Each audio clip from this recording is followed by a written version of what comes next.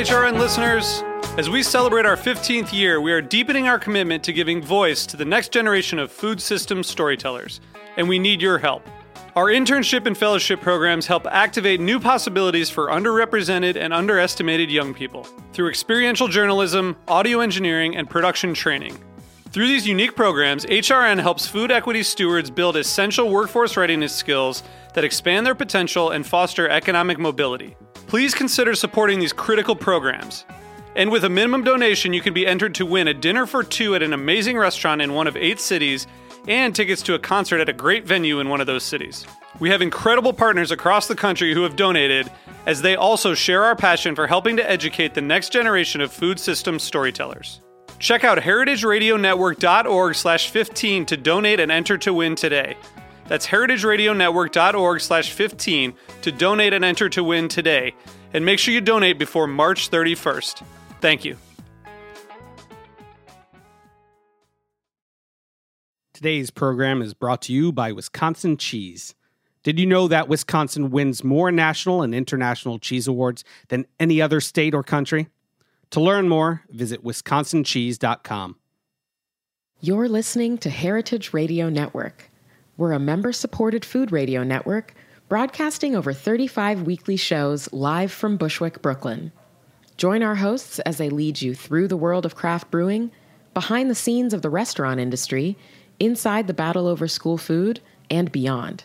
Find us at heritageradionetwork.org.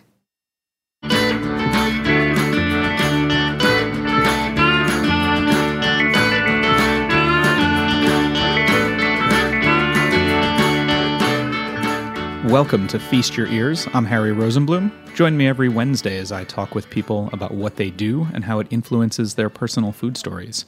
This is a show about people, life, and food.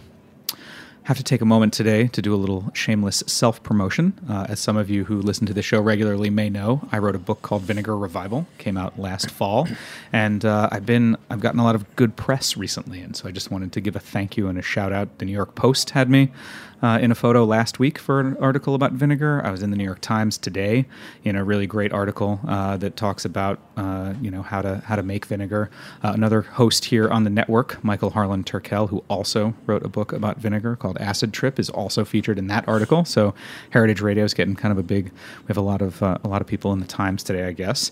And I was on Action Bronson's television show, the Action Bronson Untitled show last night. You can find that on Viceland. Layla Ali, Muhammad Ali's daughter, who's a boxer, also just wrote a great book. She was on there too. Some other fun stuff, so check that out. Today is episode 96 of Feast Your Ears, and I'm really pleased to have Dan Delaney here from Delaney Chicken and the much-loved but sadly now closed Delaney Barbecue, which used to be here in Williamsburg. Thanks, Dan, for joining me. Thanks for having me. So I'm going to cut right to the chase. You're from New Jersey. Why barbecue? Well, I think that when you think about barbecue as Southern food, then that's a real question. But if you think about it as, American food ways, like it's just like one of many long-standing traditions, then there's more of a corollary, and that's how I think about it. Like when I was a kid, I lived in North Jersey, and we would take this little boat that we lived on a river in the Hackensack River. We'd take the little boat down the river, and we'd tie up behind this like legendary burger place called the White Manna. Oh, I know the White Manna. Yeah. There's 2 of them, right? There were originally 4. There's 2 now. Yeah, spelled differently too. But we would go to the one in Hackensack, and that was like I think my earliest introduction to just sort of this like. Just like a classic institutional restaurant. Sure. Right? Sure. These sort of like indelible family-owned businesses that stand the test of time and kind of are really well known for one thing. And I've been attracted to that for a long time.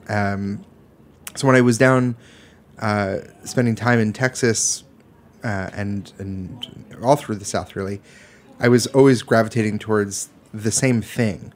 But the regional version of that, and so when in Texas, that was very much barbecue. Yeah, I mean, I think you make a great point. I mean, I love White Manna, and I love places like you're describing, right? And in the South, I mean, I have not been to very many of those in Texas, but I was just recently in Atlanta. I went to Daddy D's Barbecue in Atlanta. I went to Fat Matt's Barbecue in Atlanta, and they very much are that. They don't do avocado toast in the morning. They don't do espresso drinks. They do brisket. They do pulled chicken. They do pulled pork. You can get the same, essentially, sides at each of them. Yep. And that's what they do. And there's no, there's no changing around of that menu. Yeah. I really like that. I mean, if I make a pie chart of like the type of restaurants that I go to, these like sort of institutional, family-owned specialty restaurants makes up at least 50% of where I go. Yeah. If not more. And I think that, the other side, so I find that as like an interesting reaction as someone who, like, being from North Jersey. I mean, I grew up in the tri-state area where I feel like the Greek diner is like the ubiquitous dining experience where you have a menu that's like 73 pages long and they can make 900 different things because that's meant to serve everybody. Right? It's meant so you can go there with 12 people and one person wants breakfast and one person wants meatloaf and mashed potatoes and one person wants a salad and someone else wants disco fries, right? Like, you can get all of that in that location. And so I feel like that's an interesting, maybe that's a reaction against that for you being from Jersey. No, I mean, I cherish the diner. I love the diner so much. And to me, I'm not trying to talk bad about the diner. No, I mean, it tucks neatly into the same kind of thing. I mean, ultimately what we're saying is it's celebrating these like family-owned businesses that have been fortunate enough to be around for a while. Yeah. And that's, I mean, whether it's a diner or it's a, little family-owned bakery or whatever, that is a through line in, I think, what I really enjoy with food. And I mean, and also there's like a little eccentricity, like people that own a hot dog place in the middle of, Kennebunk and then just like do this one. I mean, there's something insane about this. Like they obsessed about their chili or their whatever. And it's always fun to be around people that are obsessive about something. Sure. I mean, you mentioned Maine, there used to be, it's now gone, a wonderful place in Freeport, Maine called Cindy's that was run by a man named Bob Pottle and his wife Frida, who became family friends of mine because we would go there. And we stopped there 2 or 3 times a year going to and from Maine, and, fried clams. Yeah, like that was Bob's thing. Fried clams and chowder were like the 2 specialties that he made, and it was the kind of place where, and I assume the same thing would be true at White Manna or at the the places you're talking about, where if something's a little off, they're not going to serve it, right? Whereas we think of a place like at the diner, if the fries are a little overcooked, they're just going to put them on the plate. Like they don't really care. So I think that there's also that, right? You're talking about there's that care about this one singular product. So barbecue, you went to Texas. You became obsessed with brisket, right? Am I recounting the story relatively correctly? Yeah, I mean, I became really fascinated by the culture of barbecue, like these beautiful restaurants that have been open for decades that have these like patina on the walls, and then they haven't changed anything in years. And I like barbecue. Actually, it's not my favorite food to eat at all, but I mostly enjoy all of the like cultural ephemera around barbecue. Sure. The like grizzly old guy that's like feeding the fire, the really like sort of stubborn and ingrained technique for how they're making what they make, and how everybody thinks that their way is the best way. I mean, there's something really beautiful about that, and they're all kind of great. Yeah, I mean, like, and they are. Yeah.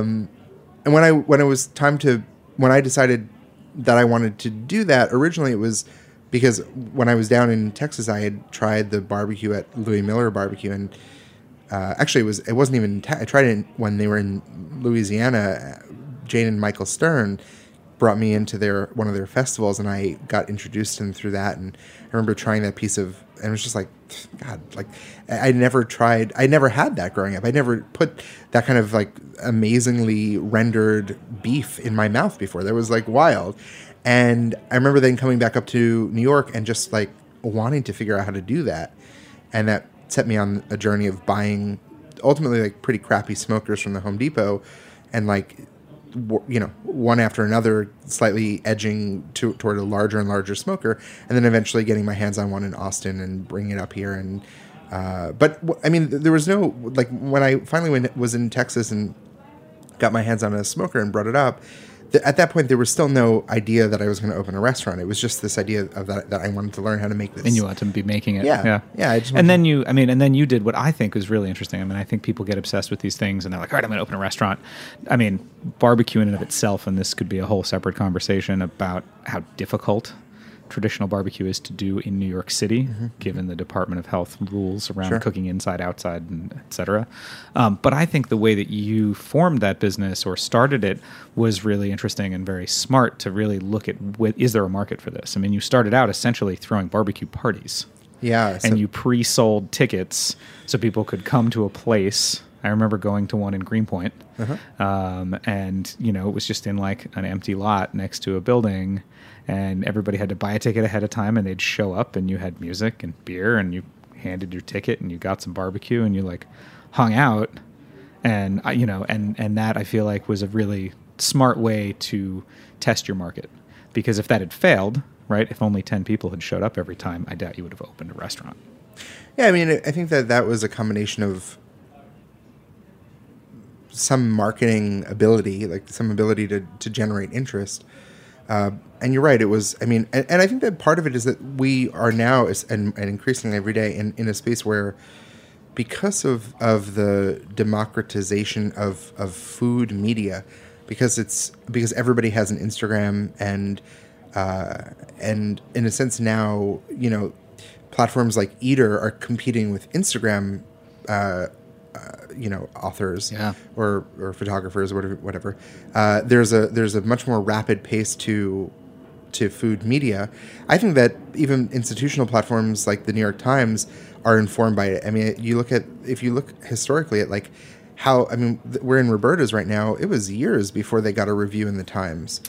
Yeah. It's true. Today, that cycle is very small. I mean, people are there's reviews coming out of restaurants after they're open for a few months. People in the dining room right now who are probably reviewing it essentially, as you point out, by writing stuff in Instagram. So if we looked at the geotag for Roberta's, there's probably 100 photos from the last week that have a couple paragraphs written about their experience. Right. And so, I mean, I think that people become very critical very quickly of restaurants now.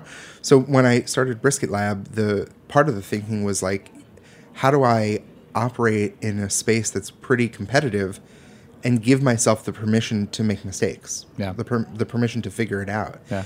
And ultimately, by formulating this event series or party series, we're going to call it, and doing it under the sort of label of a laboratory environment, it gave us the permission to make mistakes and to sort of not be criticized for it. Yeah. But that was I think pretty strategic. It was saying like, okay, and we also had no permits. It was completely illegal. We were just this was a rogue venture, and so a lot of it was just it was just trying to find a way to move forward without the infrastructure that we really needed. Yeah, but I think you also hit on something. I mean, I think you really tapped a vein of people who wanted barbecue that was cooked that way in New York. And I have to imagine, I mean, I went to, I think, 2 of those events, and I have to imagine there were a lot of repeat customers who then probably became regulars once you opened a brick and mortar. Oh, yeah. That was actually, I mean, yes. And it was also interesting to see the relationship that, those guests had with the business as we then transitioned into a brick and mortar store, because they felt a real sense of ownership. They really felt connected to the brand and to the business, because in a sense they and rightly so helped to make it happen. Right. Which is, I mean, the sort of loyalty and engagement that we had for that restaurant was just like, it was wild. It was really high. And that you opened in 2012, is that right? Yeah. Just at the end of the year. Yeah. And then you closed it last year in 2017? At the very beginning of the year, yeah. Got it. Yeah. And that was due to, as I understand it, a lot of the sort of normal pressures on businesses in New York, real estate, costs of operation. It's a combination of a lot of things. I mean, the business never really worked well as, I mean, the food was great, the ambiance was great, but there were things that were done incorrectly from the start, which was basically just like the cost of us physically operating there never correlated with the number of chairs that we had in the restaurant. And just these are basic things that, having never had built a restaurant before, I didn't know. Yeah. And so there were, and we ultimately always stayed afloat because we were doing a lot of catering business and things like that. But the like nail on the coffin was when the building that we were in got sold to a development group that had the plan on leveling it to build a condo. Actually, I drove by there 5 minutes ago, and now it's completely gone. Oh, really? I haven't been down that block in a long time. Yeah. So that was it. But it was, at a certain sense, hindsight's 20/20, and I guess in a certain, it was a little bit of a blessing in disguise, because while I loved what we were doing at the barbecue place, it pushed me into another arena, which has ultimately been equally rewarding and rewarding in a different way. Yeah. So let's talk about that. I mean, so what you're alluding to is Delaney Chicken. Yeah. Right. Yeah. Which is, I feel like it, again, in the model that we talked about at the opening of the show, of this kind of singular food restaurant, it's a fried chicken, right? Yeah. And the focus is really fried chicken sandwiches, but you can also get regular fried chicken as well. Is that correct? At this point, it's just sandwiches. Just sandwiches. Yeah. Got it. It's a really small menu. We have 3 different types of sandwiches, bags of chips, and some that's great drinks and lemonade. Yeah, I think that's really smart. And so that you currently have a location open, and that's in Vanderbilt Market. Yeah, Vanderbilt. right. So it's right across from Grand Central on 45th and Vanderbilt. Yeah. And you were one of the original tenants in that space, correct? Mm-hmm. Yeah. What was interesting about the design of that business is that I had learned, I was so battle scarred from trying to run the barbecue business, because what I think a lot of people never understood, or it was not clear, is that we never were cooking our food in the restaurant at Bristol. You had to move it all around. We built a commissary kitchen in Bushwick, and so we were kind of like a commissary business, a logistics company to like shuttle things around, and a restaurant. Right. And that put a lot of pressure on the infrastructure, on the team. It was a hard thing to pull off. And so when I went into building the chicken place, I was really sensitive to not wanting to make those mistakes again. And so articulated the entire process to be able to operate without, for the first year we did, but eventually to operate without the use of any sort of offsite commissary or production, which is where it is today. So we actually don't even use like back of house facilities or anything. It's all in that stall. The whole business is in the 260 square foot stall. From that's amazing. Prep to receiving to everything. Yeah. Wow, that's incredible. And the last time I was in that space, you guys had a long line. So I assume you're putting out a lot of product from that tiny amount of space. Yeah, it's hundreds and hundreds and hundreds of sandwiches per day. Wow. And it's very efficient. Having a small menu, having the way the menu is designed with us really using the same core piece of chicken and the same bun and changing things through condiment allows us to be really quick. So ultimately for us at this location, it's all about lunch. Right. And so we have a lot of guests that come through in a short window of time, and we have to be able to see that they're getting fed, and we're usually able to see that people are getting their food in under 30 seconds. Wow, that's incredibly fast, especially in a high-paced place like Midtown, and as you point out, it's lunch. Yeah, right. Exactly. And lunch is a very different animal, than dinner, and very different in that environment where really you're talking about someone standing at a window to get food and then sit in a communal table instead of sitting at a restaurant waiting for a waiter or waitress to come over, pour water, order drinks, then order food. That's a different kind of scene. Yeah. We're going to take a short break and hear from one of our sponsors. And when I come back, I want to hear about, what's next. Are you taking on White Manna? We'll see.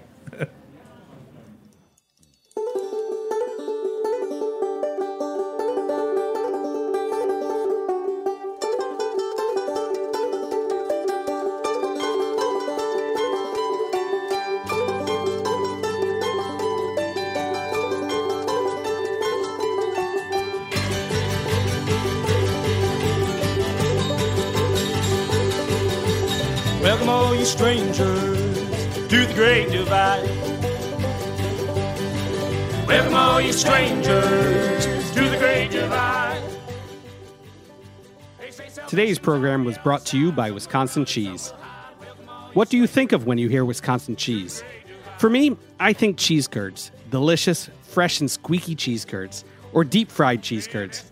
Cheese curds literally any way, anytime, any place. I think about Andy Hatch and Uplands Cheese, the farmstead cheese company behind Pleasant Ridge Reserve. I think of delicious Stinky Limburger and its long storied history.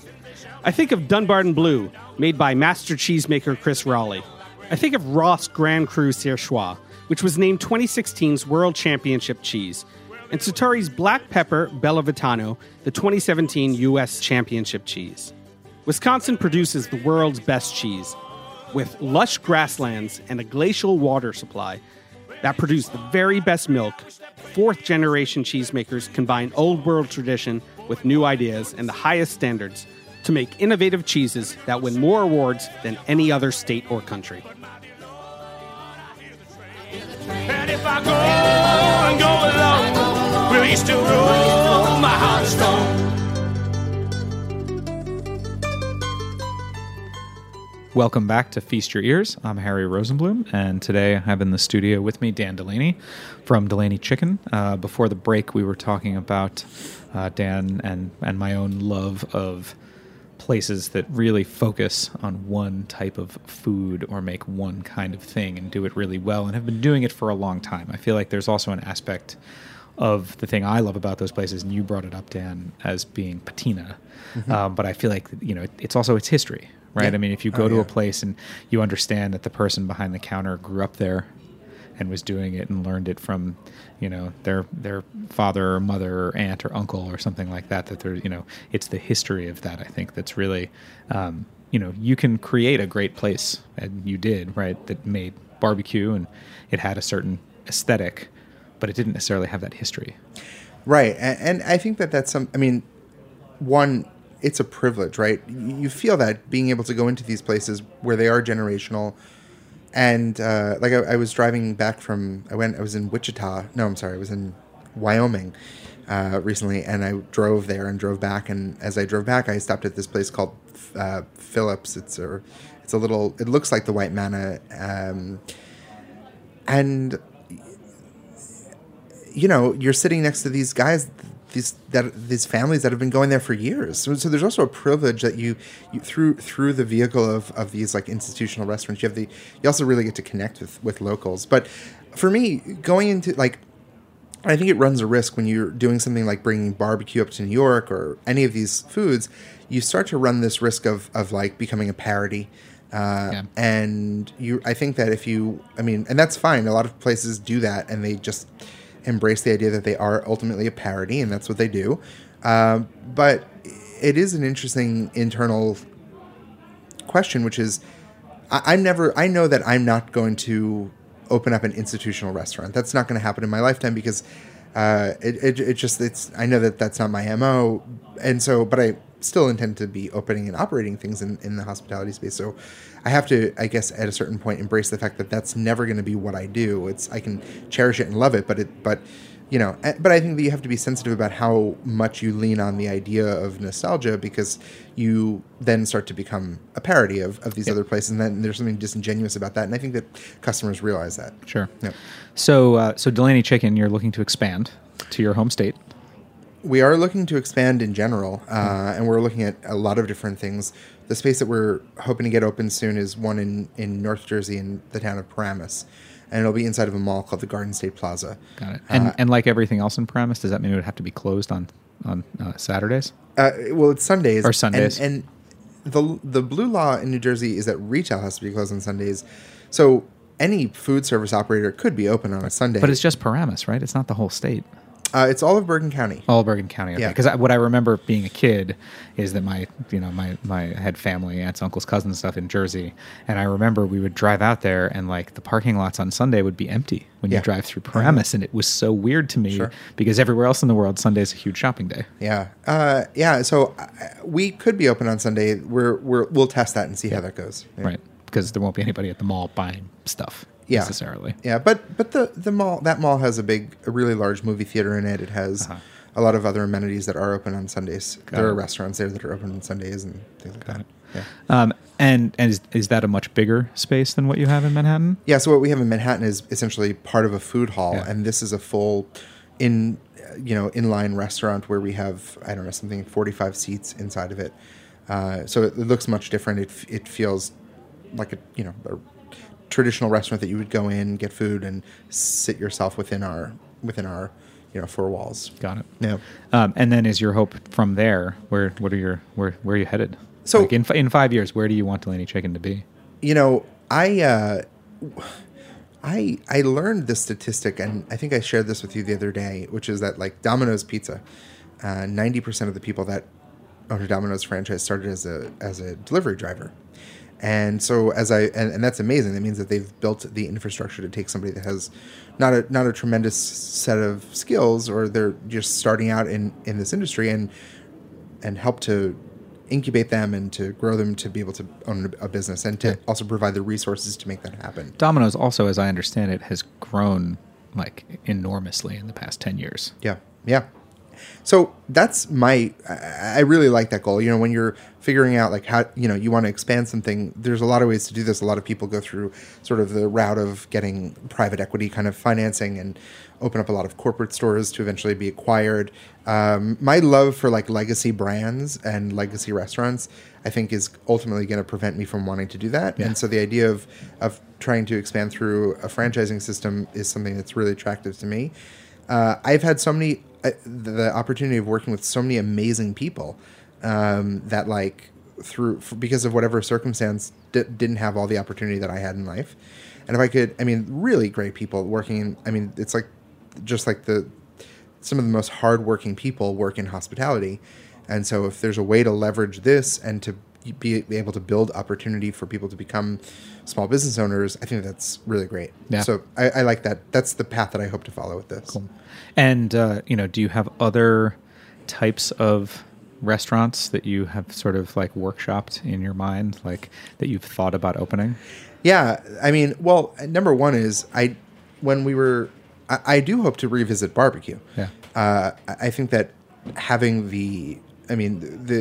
while it's sort of being put on ice at this point, there's still there's a lot of great techniques and recipes that we figured out over these 5 years, and I think that I think that when we were open and we were producing our barbecue at really our peak, it was some of the best in the country.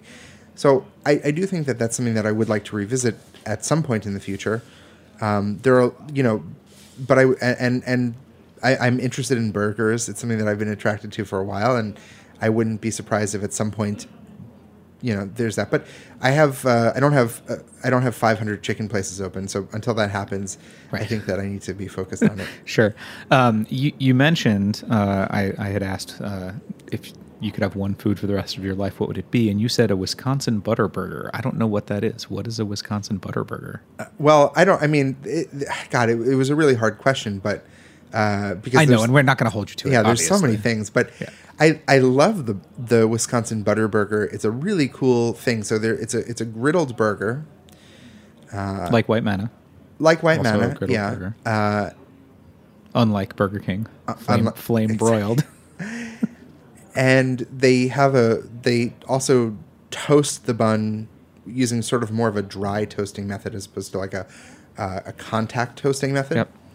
And then they put these sort of like sautéed onions on top of the cheese on the burger, then sautéed onions. And then as they're assembling the burger, they take like a knob of tempered room temperature butter that's salted, and they just smear it over the top of the bun, and then put that crown on the top of the burger right before it comes to the table. So the steam from the onions and the steam from the residual heat of the meat sort of permeate up and liquefy the butter, and it melts down into itself. I mean, having just had the ad in the middle of the show, or the beginning of the show, for Wisconsin and all the cheese, right? I mean, okay, so then the cheese, the dairy, the butter. Wisconsin's also the first place I ever had frozen custard, which was essentially like frozen ice cream made from like double cream butter. Yeah. So you could have that butter burger, and then you could have a frozen custard, and then you could just die. Right. Your heart would just seize up, I think. It would. Yeah, I mean, but in general, I think that like as I try and invent, like I love pizza. I really like these. Sure. Classic stuff that's not fussy. Yeah, right? yeah. Speaking of burgers, have you been to Louis Lunch in New Haven? Of course, yeah. I mean, that's an interesting burger. I mean, I don't know that I love it as an institution. I don't know that it's my favorite that thing about being old and having done it the exact same way. So I guess for those that don't know, it's credited as the oldest burger in the country. Yep. And they cook through a pretty unusual technique, which are these sort of vertical grills where they take the meat and they kind of close it into this basket, similar to like how you would cook toast on a campfire, and slide that into a vertical toaster, which broils it. Yeah. And it's served They're on gas broilers. Yeah. And it's served on white bread that's also toasted with a slice of tomato. I think that's it. I know that. I think you can get cheese. Oh, you can get cheese. You can get cheese instead of tomato. But there's no other there's no ketchup, there's no other condiment. And this is another great example of the patina. Like it's kind of built out of all these sort of really hefty woods, the whole place, that people have like etched their name in. Yep. And so it's like, Sarah Loves John 1971. And that's great. Like it's like a time machine to be able to step into these places. Yeah, absolutely. Yeah. You mentioned that your one of your favorite books is Ham on Rye. Yes. And I was trying to remember. I was looking for my copy actually this morning when I was preparing for the show. I couldn't find it. I mean, what is it about that or about Bukowski that you love? I think that I'm, in general, maybe this is growing up on the East Coast, there's like a slight attraction to like misery. You know, there's like something attractive about getting things wrong more so than just getting everything right. Yeah. And I think that when I go into restaurants and other environments, I think about them very theatrically. I think about, the life of the person that's sitting at the counter drinking the cup of coffee and such. And so I think that what's enjoyable about that book is just the amount of vivid detail that is shared in his pretty rough childhood. It's visceral. And there's a level of like very humorous suffering, which is something that is like big in New York, right? We like love to laugh at like our own misfortune a bit, and it's absurd that we're all here. And I think that he was also just like, I think I'm also just attracted to things like the diner and these other institutions, and whether or not, I mean, it's not a huge part of the book, but I, also like imagine the character outside, and I imagine that he would sit at the same restaurants that I would want to sit at. Sure. Yeah. Sure. Well, we're just about out of time. Anything else that you want to bring up? Any events going on related to Delaney Chicken? No, I mean, you guys don't do any like festivals or anything, do you? No, and it was actually interesting. We also did no press when we opened, which was a very different thing. Like when we opened the place, we basically declined all press interviews, which was interesting because it was a very active thought. But I mean, in a sense, it allowed me to sort of have our developmental period the way that we did with Brisket Lab, which was before the the droves of people come. It's a way for us to like get the product right, and it wasn't for a while. We had a lot of development to do to make it work. So, but no events at this point. It's just like grinding away, getting this thing going, building more and more systems. But yeah, I guess the only thing that I'm one of the things I'm looking forward to is that I think that in probably the next month or so, I'm going to start to make video content again, which I haven't done for years. Yeah, I was going to touch on that, but we're kind of out of time. Yeah. You used to produce an online show. Yeah, about street food, but I've grown to love the entrepreneurial side of hospitality so much that I'm looking to start to make video content again, about what it is to try and grow a business, because I think it's very interesting. It's kind of like pulling the curtain back on Oz, and something that I think most people are fascinated by, but really don't have much access to. Yeah, absolutely. Well, thank you so much for joining me. You can follow along as Dan maybe starts a new online video show or whatever it's going to be. At Daniel Delaney is his social media handle. And you can check out danieldelaney.com. And, I hope that everybody will make it over there and either to Manhattan or very soon to Paramus and eat some fried chicken sandwich. That's actually, as we're sitting here talking, I'm getting hungrier and hungrier. And I'm like, maybe we should have pizza, or maybe we should go and maybe I should drive and go get White Manna, although it's a little bit far from Brooklyn. But thanks for coming on the show. Thank you. Thanks, everybody, for listening to Feast Your Ears today. Big thank you to David Tadashore, who engineers this show. You can find Feast Your Ears, as well as lots of other great shows, at heritageradionetwork.org and on iTunes, Stitcher, or wherever you get your podcasts. Please take a moment to like the show on iTunes or Stitcher, and please reach out if you have any questions. You can reach me via email, harry@thebrooklynkitchen.com, and you can follow me on social media, @thefoodballer. Talk to you next week.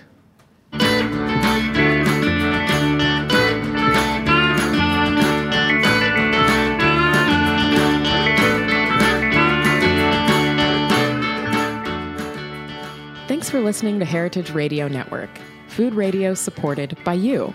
For our freshest content and to hear about exclusive events, subscribe to our newsletter. Enter your email at the bottom of our website, heritageradionetwork.org. Connect with us on Facebook, Instagram, and Twitter at heritage_radio. Heritage Radio Network is a nonprofit organization driving conversations to make the world a better, fairer, more delicious place. And we couldn't do it without support from listeners like you. Want to be a part of the food world's most innovative community? Rate the shows you like, tell your friends, and please join our community by becoming a member. Just click on the beating heart at the top right of our homepage. Thanks for listening.